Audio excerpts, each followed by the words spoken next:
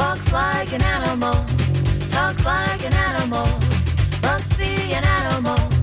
Come hear the animals, talking animals, talking animals.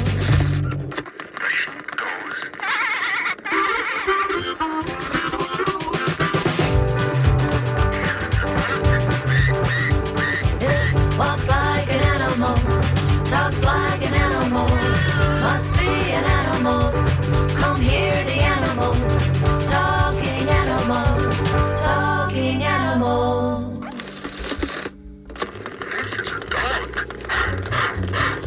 Good morning. This is Talking Animals on WMNF. I'm Duncan Strauss, and my guest today is Michael Hingson, a former high-tech executive, now an author and international public speaker. November is Disability Awareness Month at WMNF with some programming across most shows reflecting that theme. My first thought was this provides another ideal opportunity to speak with Michael Hingson, who, blind since birth, grew up in a family that didn't believe his disability should prevent him from doing, well, just about anything, really, as you'll hear. As a kid, he learned how to ride a bike. As a college student, he famously drove a car, though that was briefly, and earned a master's degree in physics. Hingson worked for high-tech companies, mostly in management, and was employed in that capacity in Tower 1 of the World Trade Center on 9/11, when his then guide dog, Roselle, led him to safety from the 78th floor. That and more was chronicled in Hingson's best-selling book, Thunderdog. He's written a second book, Running with Roselle, a story for our youth, and has recently created a new coaching program, Blinded by Fear, which has relevance for the pandemic, among other uses. We'll hear about that program and a number of other topics when I speak with Michael Hingson in a few moments here on Talking Animals on WMNF. Later in today's show, I'll speak with Claudia Baeza, the owner of Pineapple Yoga and Cycle Studio in Sarasota, which on many Sundays, including this one, November 29th, hosts Yappy Yoga Sundays with Dharma, which, if you're thinking involves doing a yoga class alongside your dog, you're reading the message loud and clear.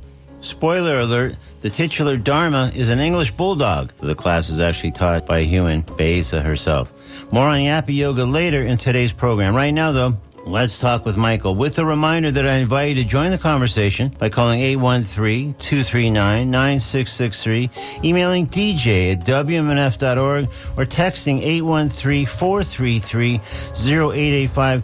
This is Michael Hingson back on Talking Animals on WMNF. Good morning, Michael. Good morning. How are you? Very well, thank you. Thanks for joining us again on Talking Animals. Glad to be here, all the way from cold California. It's 39 outside. Wow, in San Francisco or thereabouts, or? No, I'm down in Southern California now, so about 55 miles from where I grew up. Wow. Okay. Well, that's even in some ways maybe more surprising. So, okay. Well, sounds like you know. It was to me, but we did. Yeah, okay. Well, a chilly morning, but hopefully a good time for chatting about one thing or another. And in fact, it's been the better part of a decade since we last spoke on the show, so I do figure we have some catching up to do. In that last conversation, one key element was you had just at that point published the book Thunderdog, the true story of a blind man, his guide dog, and the triumph of trust at Ground Zero, which went on to become a major bestseller. And looking back, when did that book kick into high gear? Was there a particular moment you recall where things just sort of accelerated, momentum gathered, et cetera, or was it just a steady, gradual build that made it become a bestseller? Actually, the thing that happened with Thunderdog is that I was contacted by Susie Flory, who wanted to write her own book, but after hearing my story said, you really ought to write your own book. And she did still publish her book, Dog Tales, which has 17 different dog stories, including Roselle's. And that book is available out there still as well, I believe. But Susie said, you ought to write your own, and I'd like to help. And I've been working on it for quite a while in various ways. So I had literally over a megabyte worth of notes in Microsoft Word. Wow. So we started talking, and she introduced me to her agent, Chip McGregor, who's one of the top literary agents in the country. And Chip said, I don't want a 9/11 book. And I said, good, I don't want a 9/11 book either. I think that this has to be a book that teaches people about blindness. It teaches people about what guide dogs are and what they're not. And it hopefully will help people move on from September 11th, which is also the set of reasons that got me into the speaking business. So Susie and I worked on the book. Chip sold it to Thomas Nelson Publishing, which is now part of HarperCollins. And in July of 2011, we knew Amazon was ordering the book, and it got favorable reviews in Kirkus, which is the journal that publishes information for publishers about upcoming books, and they were very kind and very nice. So on August 2nd, the book was actually officially released, August 2nd, 2011. Then 9 days later, on the 11th, I was at home in the early afternoon, and we got a call from the folks at Thomas Nelson, who I'd been working with, and they said, well, we've got to talk to you about one thing. Can you sit down? Because we really need to be serious here. And I said, well, my wife's sitting down. Does that count? And Karen happens to be a lady in a wheelchair. And they said, well, that's good, but we need you to sit down, too. So I sat down, and I said, okay, sitting down. And the next thing out of their mouths was, on its first week out, Thunderdog is on the New York Times bestseller list.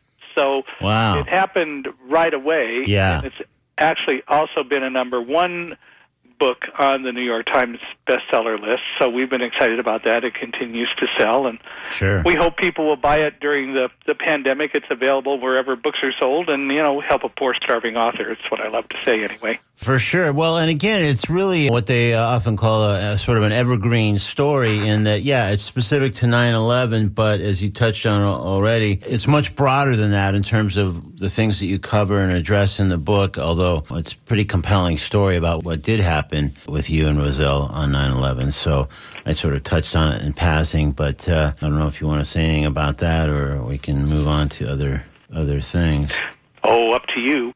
We're excited, and the book was published, and Roselle passed away in June of 2011. So the next day I wrote a tribute to her, a eulogy to her, and when the third printing of Thunderdog came out, which happened by like August or early September, because the whole printing process has changed, and they don't print millions of copies, but they print more based on what the demand is perceived to be, but they added that into the book, so we're pleased about that. Right. And also, speaking of Roselle and elements of books, there's also a book that's more specifically, in some ways, at least by title, devoted to Roselle, Running with Roselle, a story for our youth. You want to describe that a little bit? And Running with Roselle was really intended to be more of a story of me growing up and learning to live as a blind child and as a blind youth and growing into adulthood. At the same time, also a story about Roselle, and Roselle growing up, being trained by the Stearns and others and so on, and then how we met. So there is some of September 11th in it, but not nearly as much. And Running with Roselle was published in late 2013, written with Jeanette Hanscom. It was intended for youth, but more adults buy it than youth. So it is also available. You can get it wherever books are sold. It's also available on Amazon. We self-published it, and it is out there as well. So again, it's called Running with Roselle. Right. Another thing that could help a starving author pick up a lunch or whatever. So yeah, I got you. Right. So one of the things that about that, well, both books really, but chiefly Thunderdog, is even though that it wasn't only about the 9/11 experience, still, I would guess that would prove to be sort of a difficult story to follow. Like, hey, I've been blind since birth, was working in the towers on 9/11, and my guide dog led me to safety from the 78th floor. I don't imagine there are too many people who said, true, that's a pretty dramatic story, but I've got one that can top it. Seems unlikely. I haven't heard people say that. I've heard of a few people who had some pretty good stories. Sure. Of course, it's also important to recognize that Roselle did not lead me down the stairs, which is what everyone says. The purpose of a guide dog is to make sure that we walk safely. That is to say, I need to give her commands, and I need to know where to go and how to get there. The action is mine to initiate. Roselle's job, whenever we're walking, or now current guide dog number 8, Alamo, who's a black lab laying over here near me, he's 4.5, and Alamo thinks he's a lap dog. But the job of a guide dog is to make sure that we walk safely. Yeah. So, for example, when I am at a curb, the dog will stop. I will discover that I'm at the curb, and I will tell the dog to go forward out into the street and cross the street.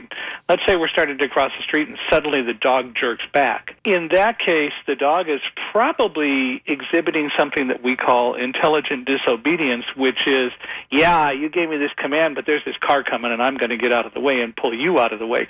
And my job is to follow the dog. But in general, it's my responsibility as the team leader to give the dog commands and expect the dog to obey the commands. And if the dog isn't obeying a command, then typically speaking, there's a reason for that. What I love to say to people is, now there is that 0.00001% chance that actually the dog saw a duck and wanted to go visit the duck, and if that indeed turns out to be the case, we're going to have a team meeting, and one of the team members is going to have to explain themselves. Yeah. But the reality is that it's a two-creature job in terms of us walking, and the dog is not the brains of that organization. The dog's job is specific, and my job is specific, and the two of us have to work together to get things done. And people always think, oh, it's amazing how that dog knows where that man wants to go. The dog doesn't know, and I don't want the dog to know. I don't want my dog ever to get into the habit of going one way, because I don't want the dog to expect me to go where it thinks I want to go and suddenly I want to go a different way. So a perfect example is in the World Trade Center. If I always took exactly the same way to go from my office to somewhere else in the building, the dog's going to want to go that way. And if I want to go suddenly a different way to go to a different office, there'll be a little bit of a tussle about that because the dog has gotten into the habit of going one way.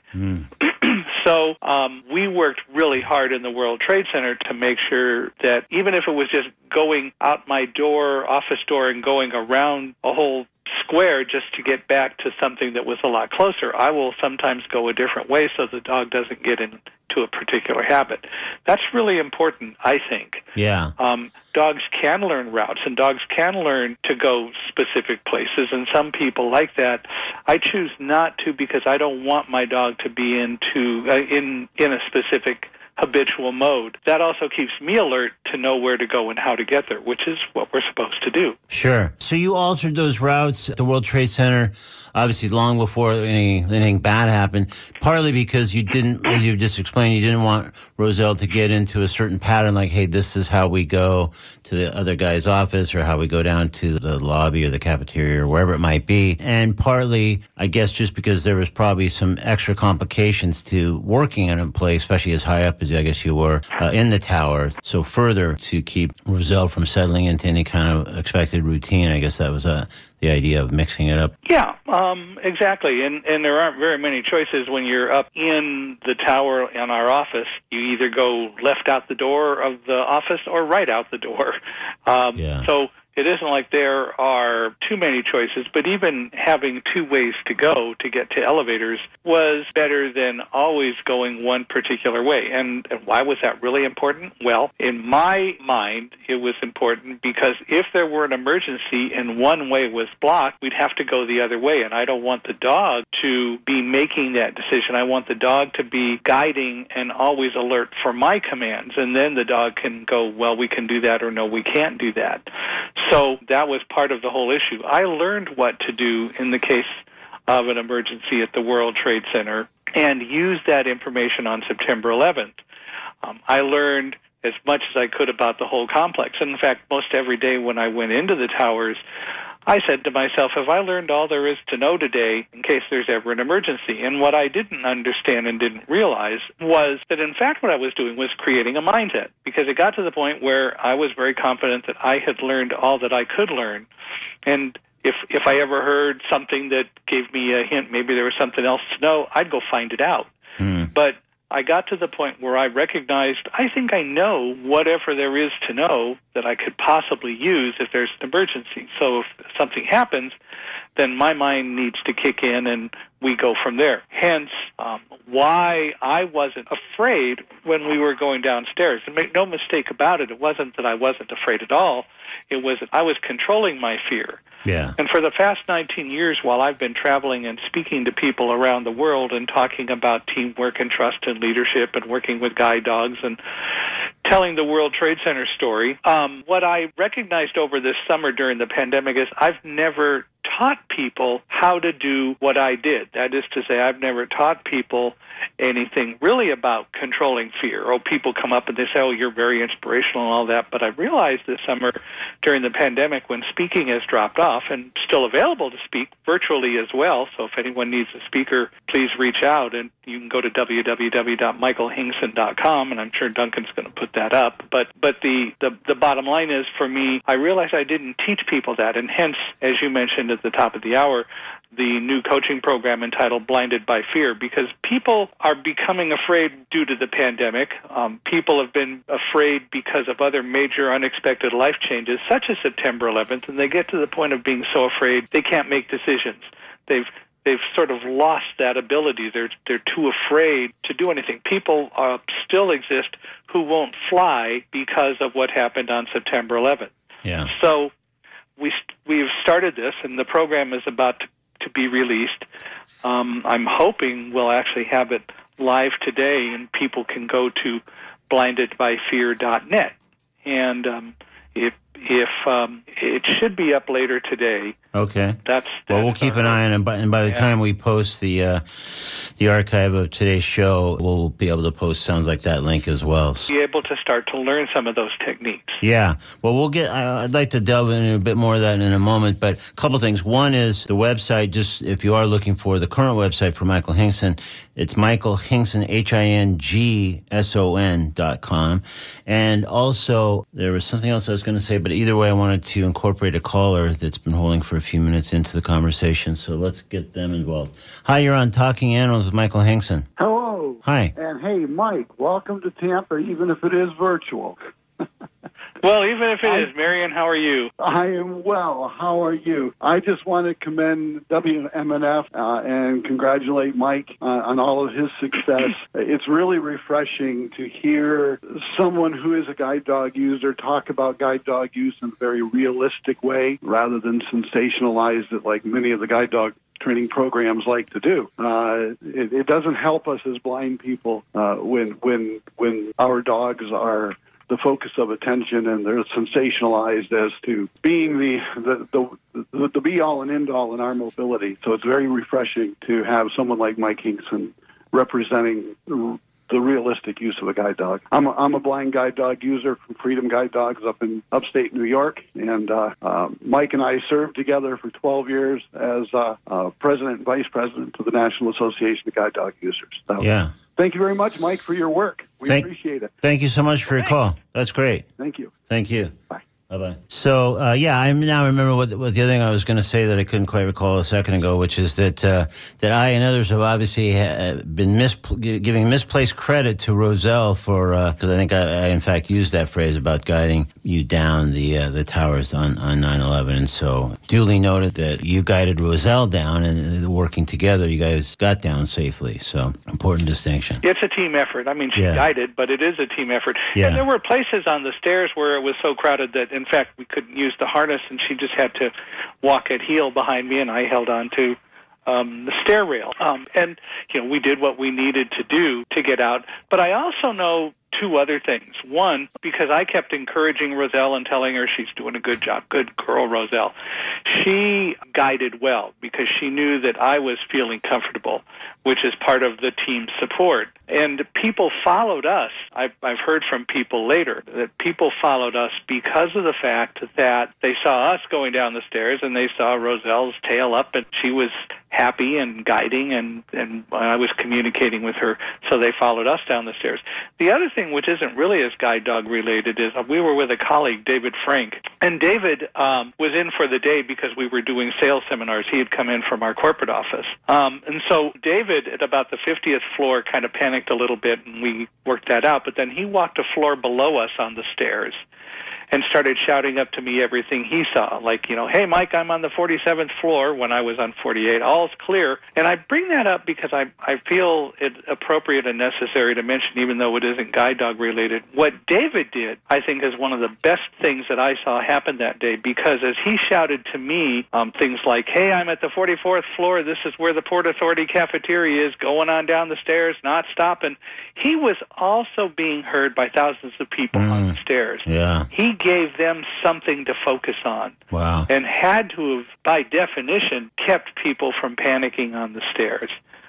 Which I think is really cool, and something that doesn't get talked about. But David did that all the way down the stairs. Yeah. Did I need David to do that? It wasn't necessary, but it helped David. But it helped so many people because whether you were above him or below him, you knew there was someone on the stairs who was okay, and that helped too. Yeah, what a great instinct that he had to do that. Absolutely. Yeah. So this is Talking Animals on WMNF. I'm Duncan Strauss. If you just tuned in, my guest is Michael Hingson, blind since birth. He's a former high-tech executive, now an author and speaker. The pandemic has inspired him to create a new coaching program called Blinded by Fear. He's touched on it briefly. We'll probably hear more about it later in the program. If you'd like to ask Michael a question or offer a comment, please call 813-239-9663. Email dj@wmnf.org or text 813-433-0885. So, Michael, this is, I think, your third time that we've chatted on Talking Animals, I guess about every 8 or 9 years or thereabouts. And in getting the word out about this interview, I've mentioned a handful of biographical details, none of which are new to me, of course, at this point, given that we have talked a couple times before. But I got to thinking about some of those details in a new way. For example, the master's in physics. Now, my noggin isn't too sharp when it comes to spatial relations or physics-related kinds of thinking. I'm much more of a verbal kind of minded guy. But with your being blind since birth, and this may be too personal, or if you don't want to address it, I totally understand. But I'm extremely curious, and thinking about this more recently again, how you saw, quote-unquote, things as you were studying physics and becoming skillful enough to earn a master's degree in that discipline. So, a couple of points. Why is it different for a blind person than a sighted person? You have to start by not assuming that eyesight is the only game in town. Yeah. That is to say, there is more than one way to look at, deal with, or solve a problem. So, I could ask you the same question. How do you visualize things? And your answer in part is going to be that you see them, and then you've got something in your mind. Well, I don't need to see them with eyesight to learn that same information. I will use other techniques, and I will use other information. There are parts of science that have not been necessarily available to me when I was in school. I wasn't able to, in college, deal with performing a lot of science experiments because the information that came out of scientific equipment on the campus was not available in a non-visual way. That's changed now. I actually do some consulting with a company called Independence Science. That's Independence, C-E-N-C-E at the end, science.com. They make a product called a Talking Lab Quest, and literally it's a box that you can connect up to, a number of probes into.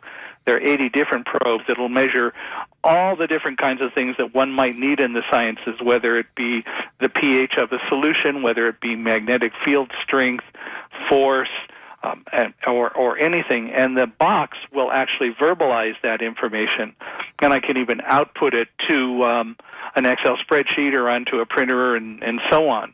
And the device is called Talking Lab Quest. So now blind people can do the experiments. Before, we couldn't do the experiments. We could intellectually understand them, but we didn't get to participate. Now we can. But the fact is, eyesight's not the only way to solve a problem. And unfortunately, the biggest problem that I as a blind person has is that most people haven't tried blindness. And right. You can't just try blindness by putting a blindfold on and go dining in the dark. Sure. Some organizations that do that. And that's the worst thing that could be done for blind people, this dining in the dark, because you have a problem eating, oh my God, is that what blind people face? No. We learn how to dine not using eyesight. And the fact of the matter is you learn to dine using eyesight. It doesn't mean that one way is better than the other. Right. And so the fact is there are lots of different techniques that I use to do the same things that you do. I use a computer that talks or outputs information on a non-permanent braille display, and I can use it just the same way that you can. Yeah. But the fact is that there's a lot of technology that is out there that allows me to get access to information. The big problem is, though, people still have the attitudes they do about blindness, and so we still face an unemployment rate among employable blind people of over 65%, which is the biggest thing that the National Federation of the Blind is trying to fight and address, because it's all attitude. Yeah. Not that we can't do the job, it's people think we can't do the job. I was going to bring that up later because that was one thing we did discuss almost a decade ago that really stayed with me and it kind of haunted me. And it sounds like it's not great inroads since that time. Well, it's slowly getting better, but it's step by step. I mean, we had to take a case to the Supreme Court just to get blind students who wanted to be lawyers to be able to take the bar exam in an accessible way. Even the Bar Association wasn't providing information in an accessible form. A lot of the educational institutions are doing great disservices to blind children because they won't teach them Braille. And blind doesn't mean you have no eyesight. The definition of blindness that I use actually was developed by the National Federation of the Blind, and the definition is that if your eyesight is diminished to the point where you have to use alternatives to full eyesight in order to function, then you are blind, or ought to learn to use blindness techniques. Even if you still have eyesight, you can then use what you have of both worlds. But you should start to learn then when your eyesight still exists some, because if you wait till you lose it all, then you're dealing with trauma and a bunch of other things rather than recognizing, I'm okay if I'm blind. Yeah. There's nothing wrong with being blind. No, absolutely. And I understand about the eyesight is not the only game in town. I guess the reason I was interested is because maybe because it was physics versus you being, let's say, a novelist or whatever. I guess I just, in terms of your training and becoming, getting a master's degree, whatever, it just seemed a little bit more intriguing about. But a lot of physics is not visual anyway. I mean, my academic advisor, when you've been to UC Irvine, my academic advisor was Fred Reines, who was the dean of physical sciences, who was also the discoverer of the subatomic particle, the neutrino. Well, that particle is way too small to see, right? But he had technology and developed what he needed in order to be able to discover it, and he theorized that it was there and then proved that it was. A lot of it isn't necessarily visual, but there are parts of it that have been unavailable to me because they have been visual, and even scientists tend to be somewhat close-minded. There was a letter put in my academic file by one of the professors in the School of Physics at UC Irvine that said that no blind person could ever absorb the material necessary to get an advanced degree in physics. Now, I always thought that scientists were supposed to be open-minded, but the reality is it doesn't happen. Yeah. Because we grow up, or most of us in society grow up thinking that eyesight is the only game in town, and it's not. When I speak to children, I always ask, what are the things that you think a blind person can't do? And of course, the number one answer is drive a car. Really? Go visit www.blinddriverchallenge.org. Blinddriverchallenge.org has a video of a gentleman named Mark Riccobono, who is now the president of the National Federation of the Blind, of over 50,000 people. Mark climbing into a Ford Escape and then driving around the Daytona Speedway right before the Rolex 24 race in January of 2011. And he did that because technology was created and adapted or put onto the Ford Escape that transmitted to Mark information so that he literally could drive that car just like you would. It wasn't an autonomous vehicle. It wasn't that he didn't have control. He was in full control and needed to be steering around obstacles in the Daytona track, having boxes thrown at him from a van in front of him, and he had to avoid them, passing the van, doing other things. He drove that car because of a few $100s in technology that was added to the vehicle that gave him the information to drive it. Now, that technology isn't ready for prime time, but to say a blind person cannot drive a car is inaccurate today. Well, I've loved and often mentioned in passing with important clarification that, if I'm not mistaken at least, there was a brief time in your college years where you drove a car, which was probably long before there was even that kind of technology. Yeah, my roommate was in the in the passenger seat, and he gave me directions. And we actually, my favorite night, we had a parade. We had most of the Irvine Police Department following us. They all knew me, and one of them saw us and called the chief and other people, and they were all following us around the campus. It was fun. That's great. That's college hijinks at its finest, I think. Yeah. So let's talk a little bit about Alamo, just to make sure we cover some other guide dog related things before we start to get near the end of our time. So first of all, I wasn't clear, and you might have said this at some point in an email, but is Alamo male or female? Alamo's a male. Okay, cool. My first 3 guide dogs were male golden retrievers. The next 4 were female yellow labs. And now we have a male black lab. Yeah. And is it harder, given that many dogs, is it harder when it's time to be paired with a new dog, or easier, actually? Certainly Roselle was the hardest one to say goodbye to. I'm sure. When she passed. When she retired, it was easy because she had contracted a condition known as immune-mediated thrombocytopenia. If you want to know how to spell that, get Thunderdog. Yeah. But she contracted that in 2004. But worked for 3 more years, and then her kidney values started to change, so we retired her. Now, what you need to understand is that while I talked about guide dogs and what they do and what the handler does and how we're a team, the work is really stressful. The dogs take it very seriously, and they will really work till they drop. They love to do what they do, and they love the relationship, and they especially love to know what the rules are, which is why we have good relationships. Well, so when Roselle passed, it was, of course, tough. But I am, after some period of time, when dogs are getting older, I start to look and assess daily. Well, I do it all the time, but especially later, daily, how's the dog doing? Is the dog slowing down? Does the dog not see as well at night?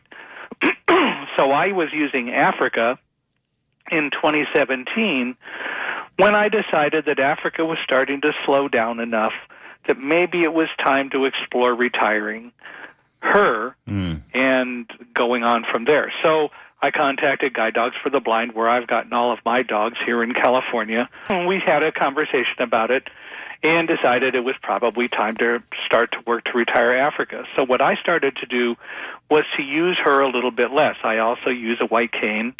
I believe that anyone who uses a guide dog needs to be a good cane user as well, and you should be able to do that because remember what I said earlier, which is you need to be aware of your surroundings and you give the commands. So I should be able to use a cane to get that information. So I'm working with Africa. We would work a little bit less and I'd leave her home. And she didn't seem to mind it a whole lot. Along the way in late 2017, we scheduled a time. They finally had an opening and they thought they had a dog that would work. So on February 9th, 2018, Africa's puppy raisers came to visit us, and we had offered them the opportunity to keep her and take her because we already had another dog. In fact, it was Africa's mother, Fantasia, who was Karen's dog and had been a breeder originally for Guide Dogs for the Blind when we lived in the Bay Area. And then when she wasn't breeding anymore, we kept her. So we knew that if we kept Africa and another guide dog came along, having 3 dogs around the house, and as I traveled, Karen needing to take care of 2 dogs would be a little bit of a challenge. Yeah. So Africa's puppy raisers came, and they took her, and she walked out the door without a backward glance, thank you very much. We still see her every so often. But then 2 days later, I was up at Guide Dogs for the Blind and got Alamo. It's always different. Yeah. It is only as hard as you make it, however, to answer that question. Sure. Are there signs that it's going to be a good fit or that it maybe won't be a good fit? Depends on, not every dog and every person gets along together. When you start to work in different kinds of areas, like we would be, when I had my 6th dog named Merrill, who was the dog after Roselle, Merrill very quickly got fearful of being in big areas and big cities and doing a lot of guiding, and actually retired after 18 months and went off to live with, I think, a family in Nevada for a while. I don't remember whether it was her puppy raisers. I don't think it was. Okay. But usually the fits are good. And also there are times that you just have to work at it a little bit because one side or the other is uncomfortable, and you got to work together. Yeah. My third dog, Klondike, even at Guide Dogs, when we were starting to work together, Klondike got very fearful of getting off of the bus and walking around in San Francisco, but he hadn't exhibited that with the trainers, and so they said, keep working with him, and we actually worked through it. Then we discovered that Klondike was an epileptic, and it was because his thyroid level was very low, which tends in animals and dogs especially to be something that makes them more susceptible to seizures. Once we raised his thyroid level back up, he was great and never exhibited fear again.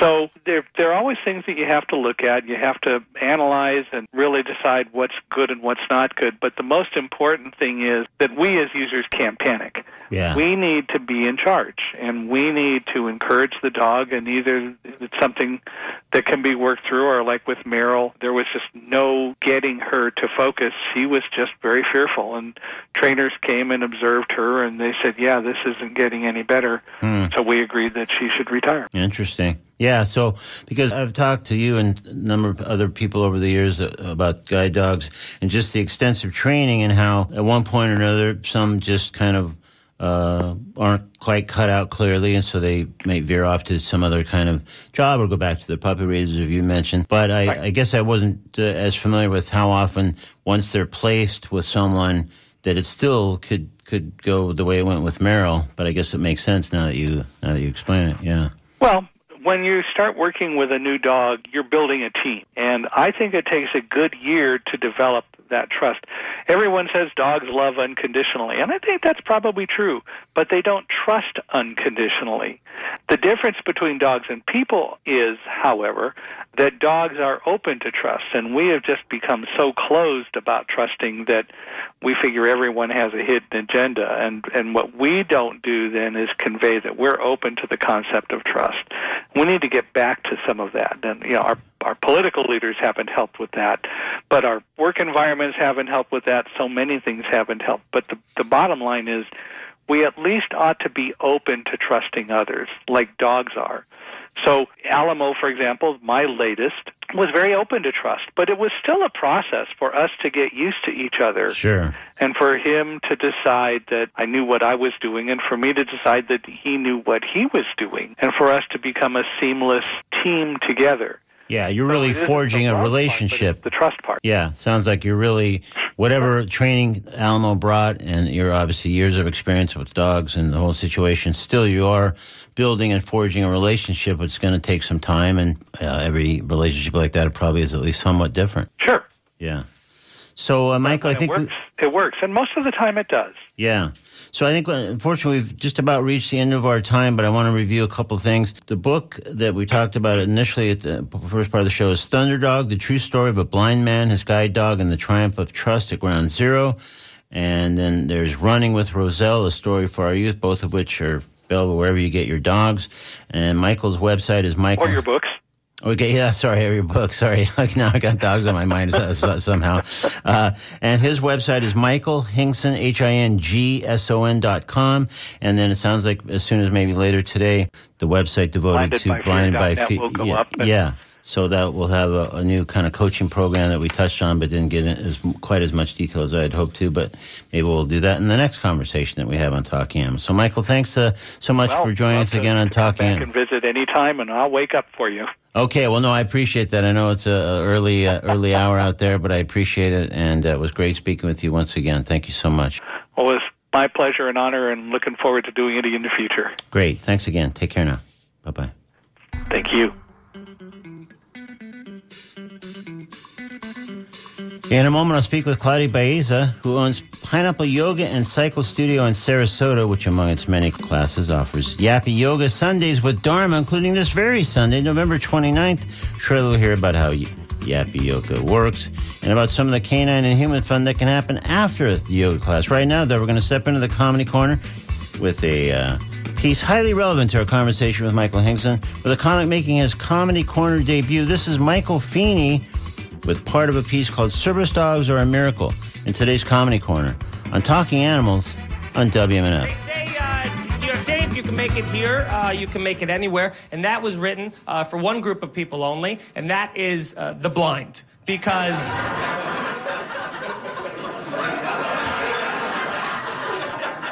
you're blind and you can navigate that 8-mile obstacle course that's mostly stairs, like congratulations, you're a superhero. Like, I don't know how. I watched a blind guy make a subway transfer. Do you have any idea how impressive that was? There was already another train there. He just popped up and walked across the platform with more confidence than I've ever had in anything in my life. I was like, how did he know that was there? Unless he's using his other senses, where he's like, oh, that smells like piss. That's the cue. Like, how would he... Yeah, and he didn't have a dog either, which I also don't understand how those work. It's been explained to me, but I'm too dumb to get it, I think. They're like, here's how the dogs work. They learn very specific routes over months, sometimes years. And I'm like, okay, cool, I get that. But then how do I, as the blind guy, tell the dog which route I want to go on? Anybody? I mean, I don't know. You can't just be like, bank, and then he just goes to the bank. Like, what? He's a dog. Like, how, you know what I mean? So... I was talking about this in a comedy club. In this comedy club, and I'm not lying, there was a blind guy with a service dog in the crowd. He was in the very back of the room. Ironically, I didn't see him, but he was back there.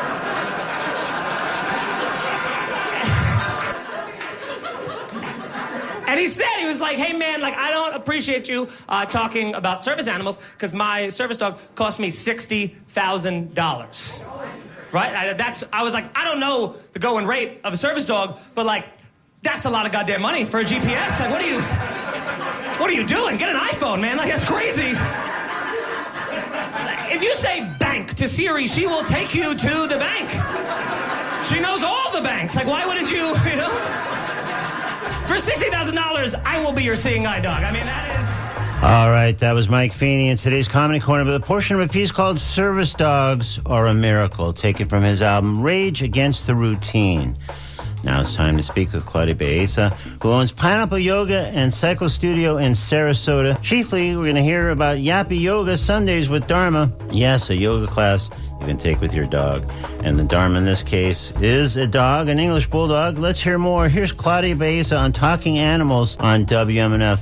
Good morning, Claudia. Good morning. Thanks for having me. Oh, absolutely. Thanks for joining us on Talking Animals. So before launching Pineapple Yoga, you seem to be on if I have this right, at least, a pretty serious academic and professional path. Tell me about the detour into opening a yoga studio. Well, before opening the yoga studio, I was a college adjunct professor at Boston University, and then later on I was a practicing lawyer in Massachusetts, and I decided that my real calling in life was to do yoga and to help people and to bring people together for healing. So when we moved here about, it's going to be 5.5 years ago, I decided that sooner or later I would open up a yoga studio in Florida. So that's where my Pineapple Yoga and Cycling Studio evolved from. Gotcha. So when did you start offering Yappy Yoga Sundays with Dharma? What prompted it? Well, we have a nonprofit called the Dharma Footprint Project, which happened before Dharma. And that nonprofit does yoga on a donation basis for multiple specialties like Parkinson's disease, recovery yoga, yoga for traumatic brain injury, yoga for anxiety, and yoga for veterans, and other programs that were in development. So when we got Dharma, when I thought about her name, I thought, well, it has to be Dharma because I had already created Dharma's footprint. Sure. And it almost was like it just had to be. So her name was a natural outcome of the nonprofit. Right. And so that's where Dharma's name came from. Yeah. And when did you say, hey, you know what, we got Dharma, we got the name, and now let's launch Yappy Yoga Sundays with Dharma. When did that happen? Well, that happened shortly after we were allowed to reopen the studio this summer. Okay. And we have a very large gated outdoor yoga and cycling studio in downtown Sarasota. We're the only outdoor studio in the area.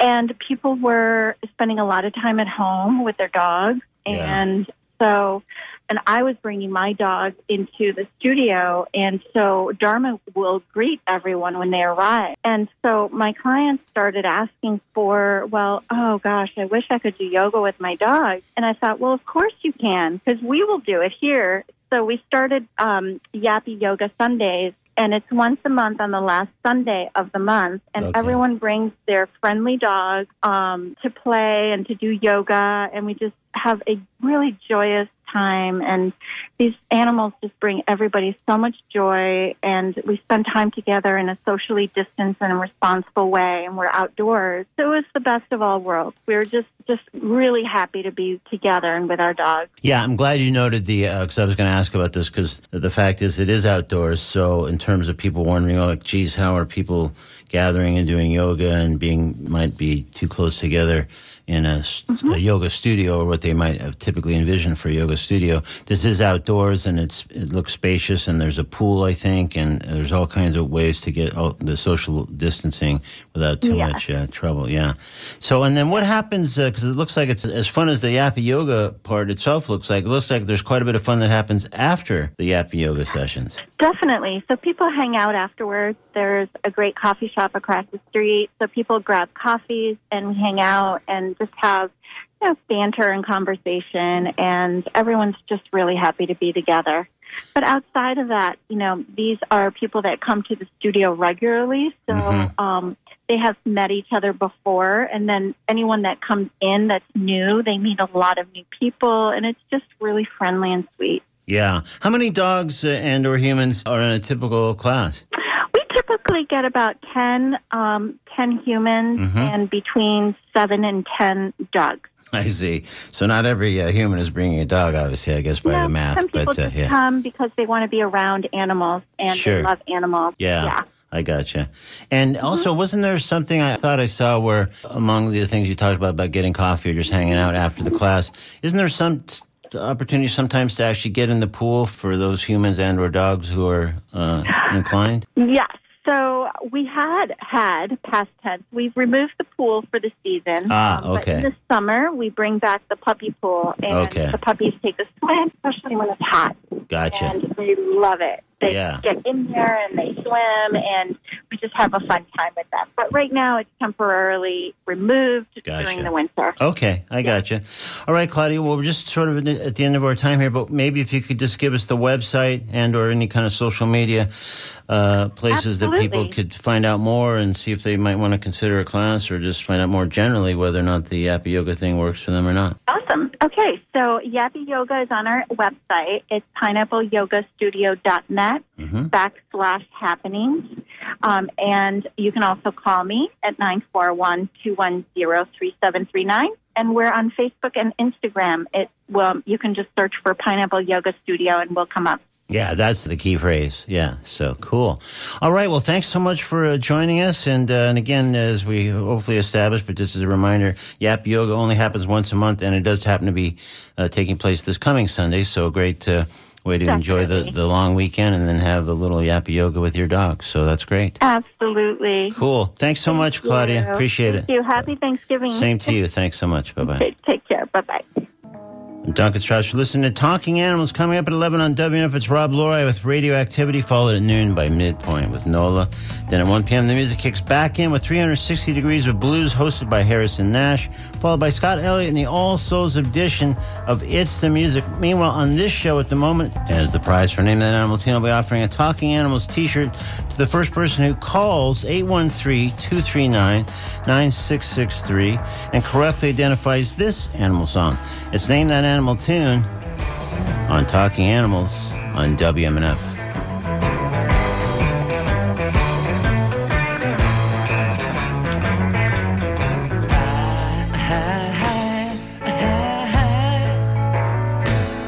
Take a pony. Well, you can celebrate anything you want.